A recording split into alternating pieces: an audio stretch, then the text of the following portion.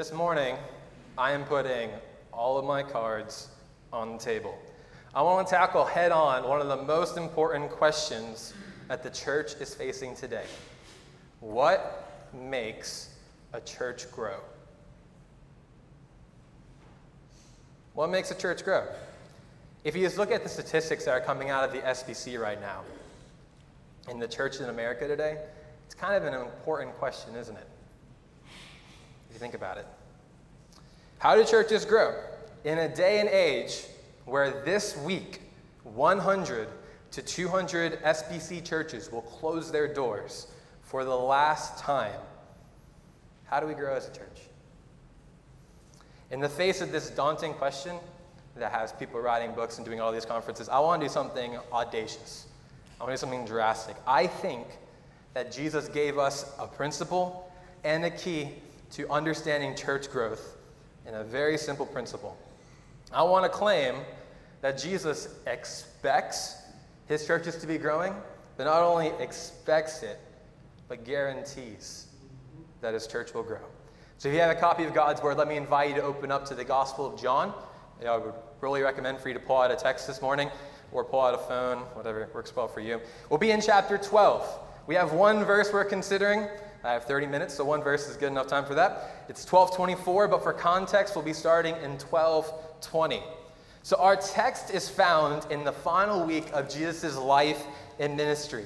In John 12, starting in verse 20, John, the apostle, records that Jesus is in the final week of his life and ministry, in the week of the Passover. At that time, some God-fearing Greeks approached Philip, one of the disciples, about getting a special meeting with Jesus. And then our text picks up in verse 20. The word of the Lord. Now among those who went up to worship at the feast were some Greeks. And so they came to Philip, who was from Bethsaida in Galilee, and asked him, "Sir, we wish to see Jesus." And Philip went and told Andrew, and Andrew and Philip went and told Jesus. And Jesus answered them, "The hour has come for the Son of Man to be glorified. Truly, truly, I say to you, unless a grain of wheat falls into the earth and dies, it remains alone. But if it dies, it bears much fruit." I think our text boils down to a pretty straightforward principle. That's the main point of this sermon. When the seed enters into the ground and dies, it bears fruit. It's pretty simple. When the seed enters into the ground and dies, it bears fruit. So our first point is pretty simple. Point one, the seed. If you're taking notes, I'm just throwing curveballs at you guys. The seed. So many of us are familiar with the nature of gardening and principles around that. You take some seeds, you put them into the ground, and with a green thumb and a little love, right, you get some crops. So for example, we don't really do we grow wheat around here? Maybe I'm just not familiar with Georgia agriculture. Well, we don't usually grow wheat in our backyards, but how about watermelons? So you can go to Home Depot and buy a pack of watermelon seeds for $1.35. You take them home, a little bit of love, you have an entire crop of watermelons, hopefully. That one seed pack, $1.35 at Home Depot, produces this entire crop that I'm getting ready for at Kroger, $4 or $5 a melon, right? But the metaphor focuses specifically on the role of the seed, because the seed has the most important part to play. And Jesus personifies it by saying that it dies.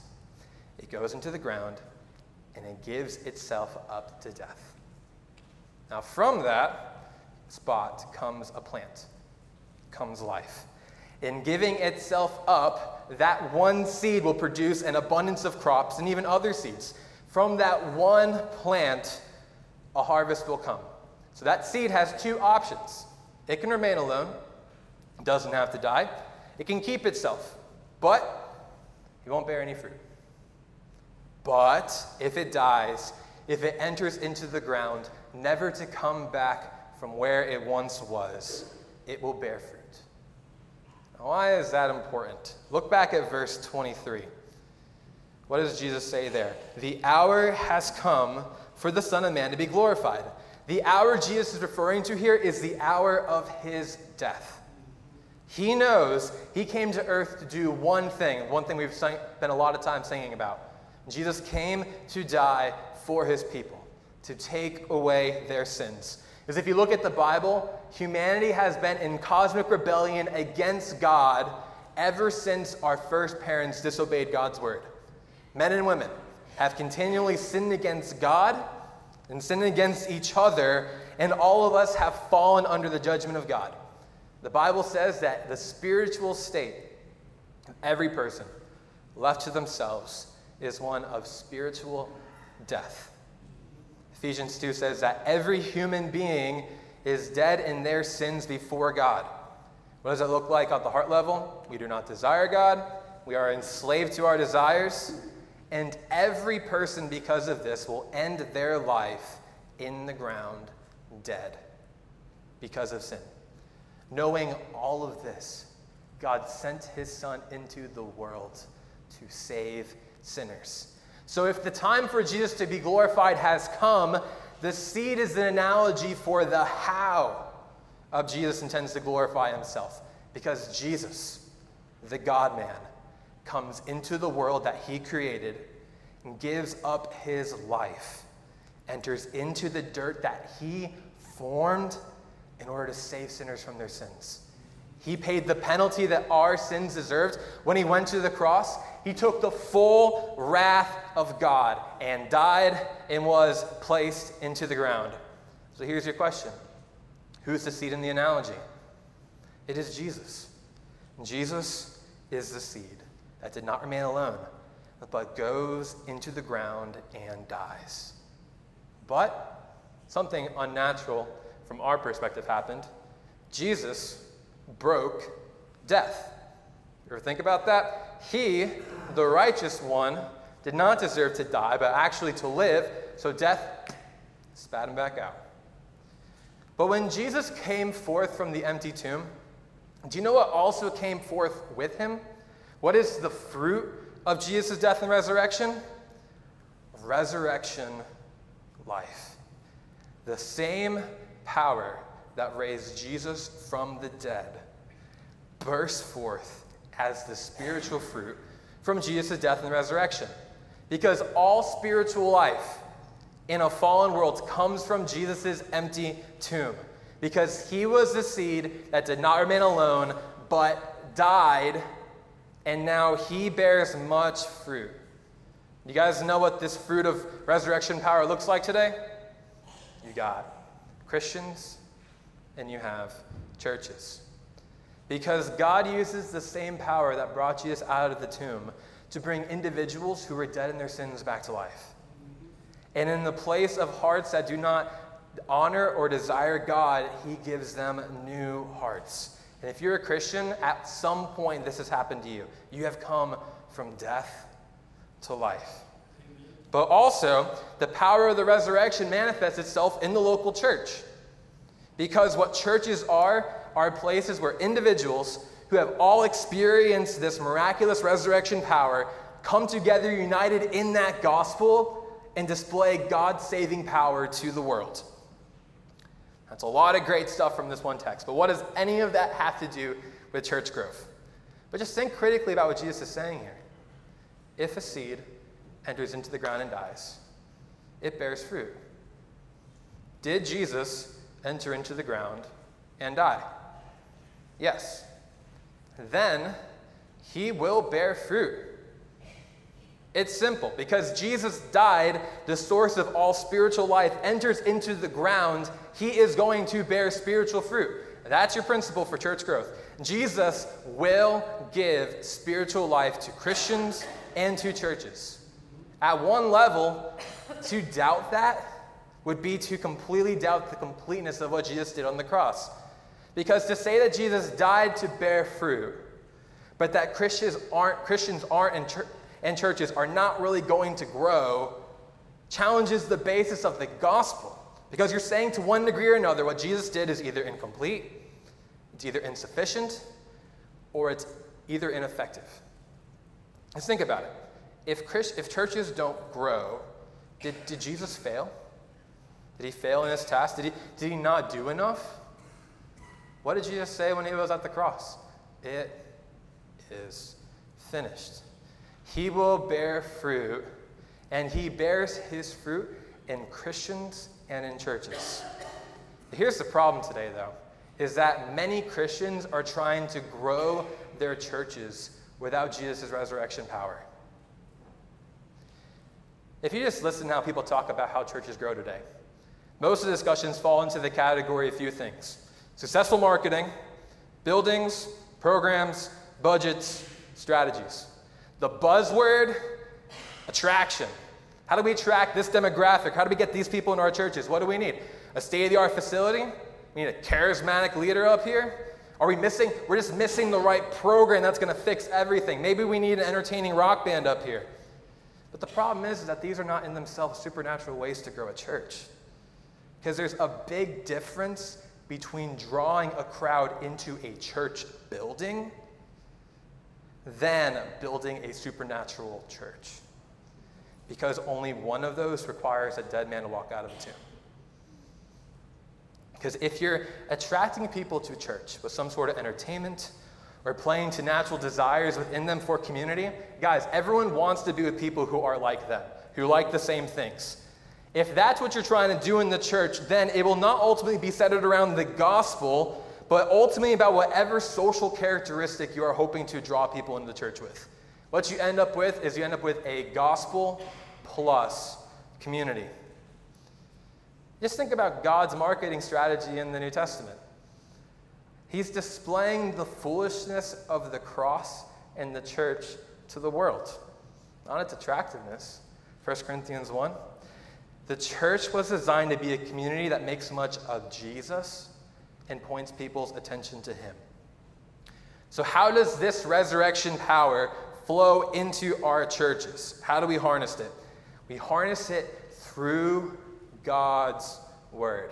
I preached a sermon on this a few weeks ago in the Sunday evening service. I don't have time to go into all of that. But the same power that flows from the pulpit when the word is proclaimed is coming from the empty tomb. As people see the glory of Jesus and grow in the knowledge of God, the church is connected to the resurrection power flowing from Jesus' tomb.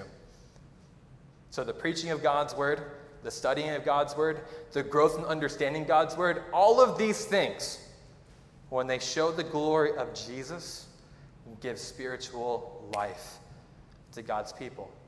And what do? We accompany these things by prayer that God would take what we plant and give spiritual life. Now, it's important to note that there is a second implication from this text that ties the principle of the seed that bears fruit directly to the local church. So if the main point of our sermon was the seed enters into the ground and dies, it bears fruit, this isn't just talking about Jesus. The second point of our sermon is the seeds. Look at the text again. 24. Truly, truly, I say to you, unless a grain of wheat falls into the earth and dies, it remains alone. But if it dies, it bears much fruit. Whoever loves his life loses it. And whoever hates his life in this world will keep it for eternal life. If anyone serves me, he must follow me. And wherever I am, there will my servant be also. And if anyone serves me, the Father will honor him. It's one of these classic examples where John packs a double meaning into a text. He's saying that Jesus is the seed that dies, but the way in particular that the spiritual growth grows in the church is in the seeds, the Christians dying as well. So what this text is, it's a call for every Christian to live a life of dying to ourselves in order to follow Jesus. So why is that important? Because God, just think about the analogy, God produces spiritual growth in a church as we, the seeds, lay ourselves into the ground and die. And then we bear the spiritual fruit of Jesus' resurrection in the church. Let me say that again because that's super important.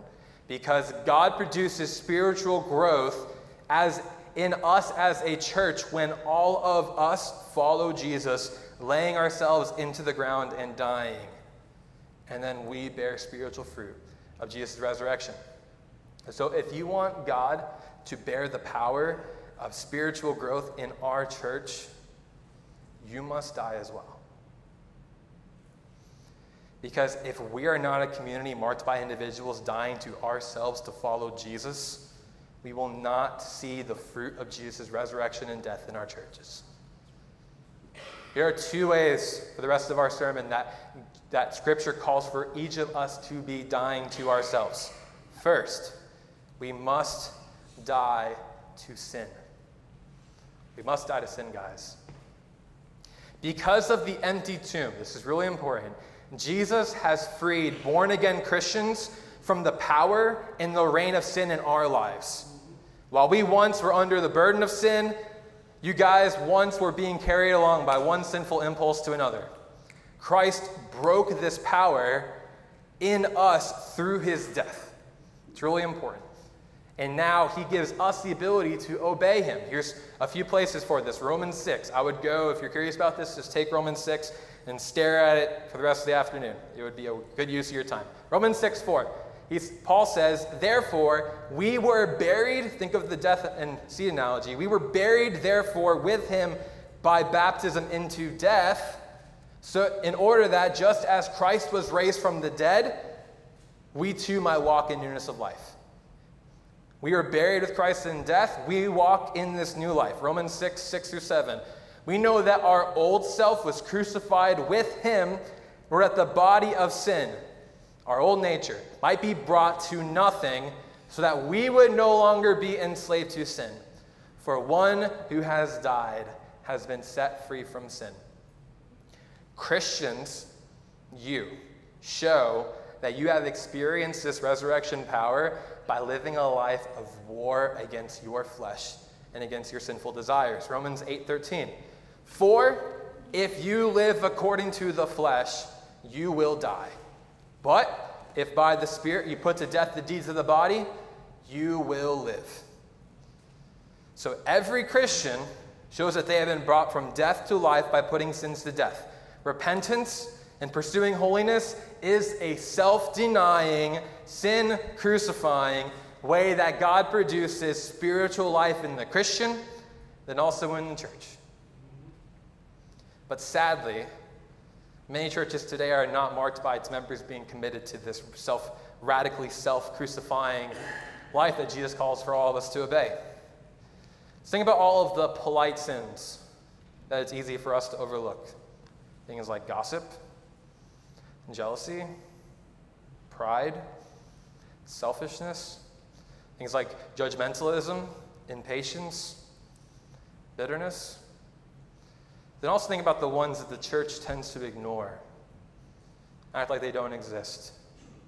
Sexual immorality, pornography, divorce, domestic abuse, drunkenness.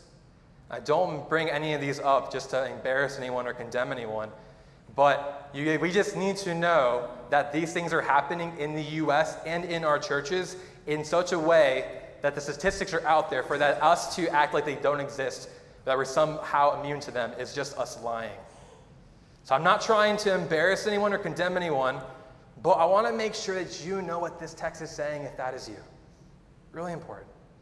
If you find yourself today caught in one of these things that I just mentioned, that you are depriving yourself of true, lasting joy and life. The greatest lie of sin is that it's offering you some sort of freedom or satisfaction or life. But it's the ultimate bait and switch, guys. Whatever joys and freedoms that sin offers you, they always come up empty because the one offering them to you ultimately wants to destroy you. John 10:10. The thief comes to do three things: to steal, to kill, and to destroy. Satan says, I will offer you freedom. All that he wants to do is to see you ruined. But Jesus came to do what? That we might have life, have it abundantly. Sin lies to you. It deprives you. It isolates you. It wants to ruin you. It may seem fun and freeing right now, but it ultimately will come up empty. Just give it time. Just wait. and you will see the damage and the destruction that it has done in your life and those around you. And ultimately, as this text points to, it will destroy your soul eternally. So if that is you today, Jesus offers you the only pathway to true flourishing in life. The fruit of Jesus' death and resurrection is offered to everyone here today. But the way for you to get to it is to be the seed. You must put yourself and your sin into the ground and die. And you must die to these sins. Take your desires, your wants, your pet sins, and you must nail them to the cross. John 12:26. Look at that again. If anyone, or 25, whoever loves his life of sin, loses it. Whoever hates his life in this world will keep it for eternal life. Here's something I want us to consider for us corporately as a church. Because the biggest problem is when churches allow for sins to go unaddressed and its members are not encouraging each other in holiness. Because it inevitably contradicts the gospel and this principle for growth. Remember, Jesus died from these sins. He has broken the power of it. He calls all of us to show that he has done this in us as a church, following Jesus, putting ourselves to death. So when a church is no longer known for holiness and faithfulness to God, but is known for tolerating sins, we are no longer bearing witness to Jesus. Because instead of Jesus being visibly shown as reigning, because people are showing their commitments to him, sin is reigning, and we are showing our commitment to ourselves. Friend, I want to make sure you know here, if you're a member here, nothing that you ultimately do is private, because your sin affects the entire body. If you are a member here, you are called to be holy, because we are all called to be holy, and how you live impacts the whole body. You want an example? Go to the book of the Old Testament, Joshua. People of Israel entering into the promised land. Everything's great. They go from Jericho, awesome, but then they get to the next city and they suffer a terrible defeat. Why? Because between those two battles, one person disobeyed the Lord. You know what God did? He stopped the whole train and said, there is sin in the body. We are not going anywhere until you address it. Do we think that the church would be different today?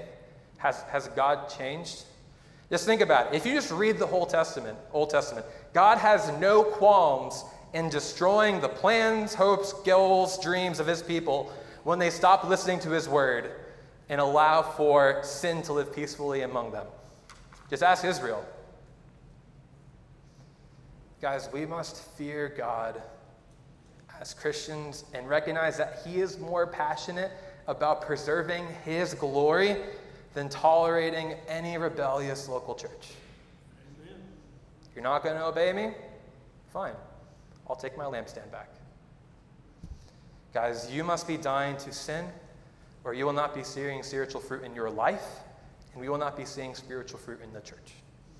First point, we must die to sins. Second, Christ calls for all of us to die to our preferences. So we see a church, we see spiritual fruit in the church when the body is defined by people who are regularly dying to their preferences. Guys, we at First Baptist, we have lots of great things that we do here. Some of these things are commanded for us to do. We regularly sing and we do hear God's word. We encourage one another. But then there's this other category of this thing called preference. Because whenever the church does something that in the particulars God does not give us complete, explicit commands for how it ought to be done, it falls into the category of preference. So preaching of Scripture, command. How long? Preference. Singing, command. Style, preference. Gathering together, command. What it or it we look like, preference. Discipleship, fourth. Discipleship, command. Program, small group, Sunday school, preference. Here's the thing with preferences, guys. If you got 200 people, you have 200 sets of preferences, right? Everyone has the things that they love to do. The songs you like to sing, the programs you have, the way things are done, all of that is fine. It is not bad, and you guys are expected to have preferences. But the issue comes up with how tightly you hold on to your preferences. So what happens in the church when things don't quite go the way that you want them to? How do you respond when your desires aren't met. Because when your preferences meet the preferences of someone else in the congregation, God calls you to take your preferences and put them into the ground out of love for others. Just consider these verses, 1 Corinthians 13:5. Love does not insist on its own way. 1 Corinthians 10:24. Let no one seek his own good, but the good of his neighbor. Romans 12:10. Let love one another with brotherly affection. Outdo one another in showing honor. Guys, Paul wrote to a church in Ephesus that was being torn apart because it was made up of people from two completely different backgrounds. You know what he told them? You guys are one person in Christ. Be unified together and show love towards one another as you guys follow Jesus. He wrote to a church in Corinth where it was personalities and power struggles. And Paul told them, even if you think you have the best gift, top mark, if you do not have love for others, it is worthless. Paul wrote to a church in Philippi where everyone is marked by divisions and seeking their own way. You know what he says there? Philippians 2:3-4. Do nothing from sinful ambition or conceit, but in humility count others more significant than yourselves. Let each of you look not only to his own interests, but then also to the interests of others. Then he goes to the example. You know who he picks? He picks Jesus. What do you guys think Jesus' preference was? What did Jesus deserve? Guys, it wasn't death. Jesus gave up everything that was rightfully his as God and became man and went to a cross that he might save you. If he kept his own preference, he would have been remaining in heaven, and you would be dead in your sins. He emptied himself, taking the form of a servant, and died for you, that you might live. What does Jesus say in John 13:34-35? Just as I have loved you. How do he love you? You also love one another. By this, all people will know that you are my disciples if you have love for one another. So here's what Jesus is calling for all of us to do. He is calling for all of us, take your preferences, let people know what you think. But then, when the conflict comes, you take these things that you love, and out of love for others, let them go. So that we might show that we love Jesus by how we love one another in the church. Amen. Because sadly, many churches have become places marked by these conflicts between different factions or groups. So instead of this self-sacrificial service that Jesus models and expects his followers, members come to church only focused on what they get and what their group desires. I have this, I need that, I this done this way, that done that way. I have my needs, I need them met. If they're not met, I'm taking my ball and going somewhere else. If this type of sinful attitude is unaddressed, guys, just give it time. One party wins. And then the church focuses on serving the preferences of one particular group. Or you have different separations, right? Let's do this group over here, this group over here. But then the church loses its focus on discipling the whole body and sharing the gospel because it's trying to keep multiple factions in the church happy at the same time. But you know what the most dangerous part is? You know what you've just done? If that happens, you have trained every single person that church is a place where I come to get my needs filled. And so, if you have individuals who don't feel like they're part of the majority, they have learned that church is a place that I go to where my needs are met. So they do what everyone else is doing, and they go look for a place to call church. Guys, there's a very troubling thing happening in the SBC right now. You have the SBC, Southern Baptist Convention, being split into two groups. You have these older, established churches with church buildings, some of them in numerical decline, and you have lots of brand new church plants.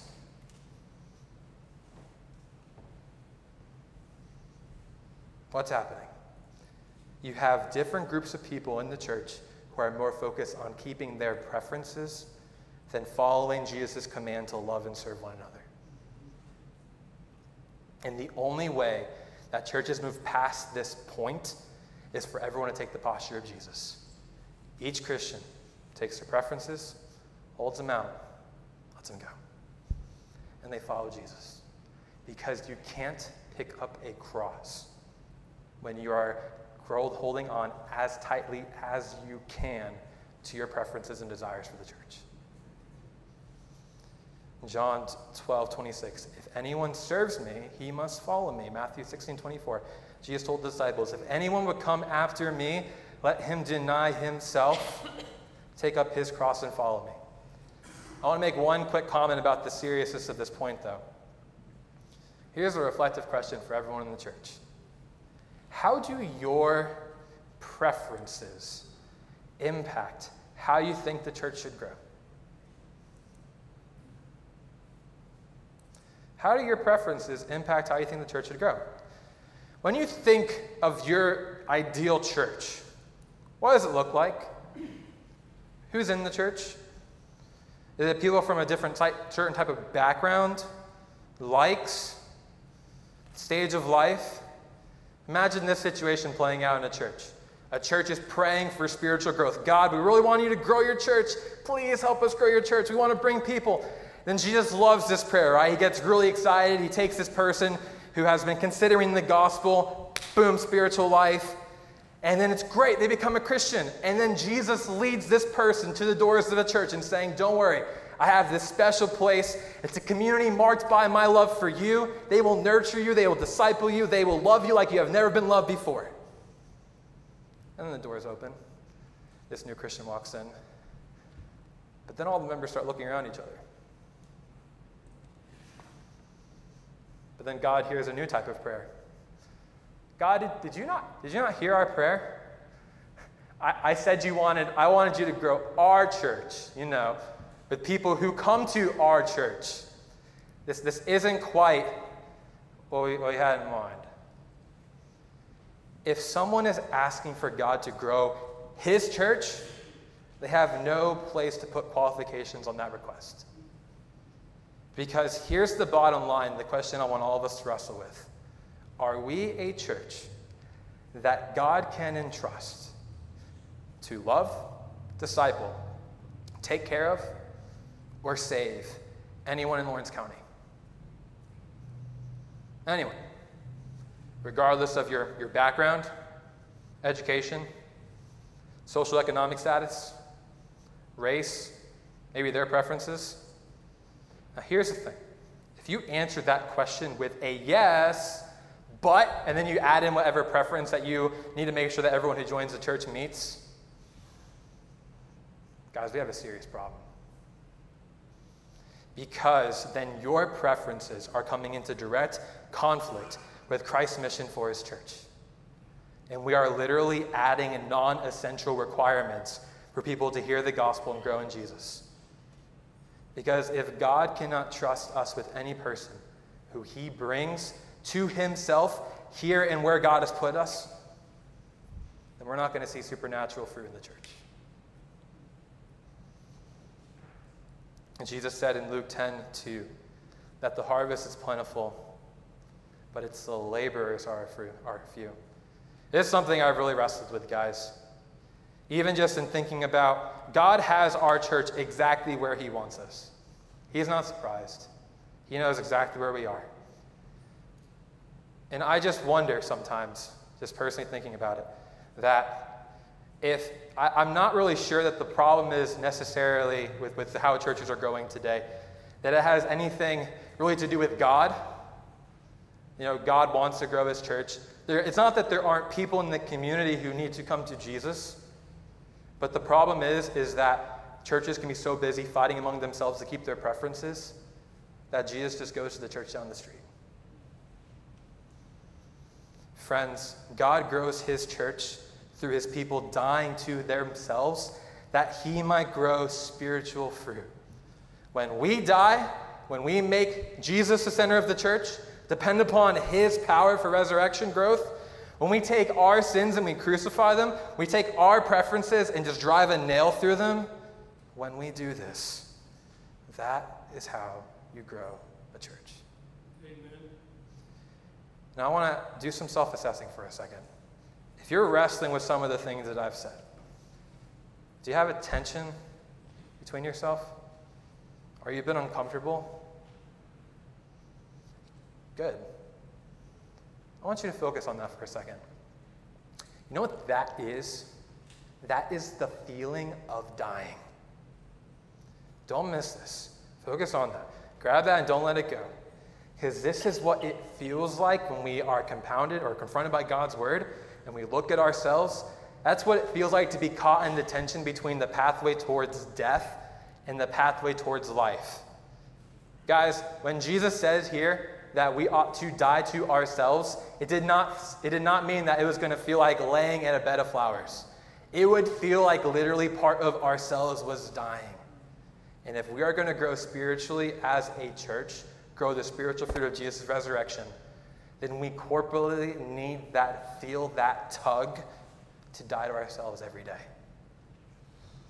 It means taking ourselves, the sins we ignore, the things we want, the things we desire, the things that we think the church needs to do, the way that we think God should grow his church, hold him up to a cross, grabbing a nail, and driving it into it. Friends, God is calling all of us today.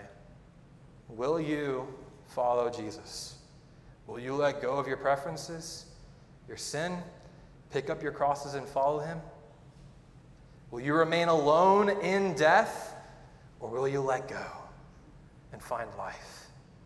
If you do, if you let go, if you die to yourself, God promises not only that he'll bring spiritual fruit into your life, but he will bring spiritual fruit in this church.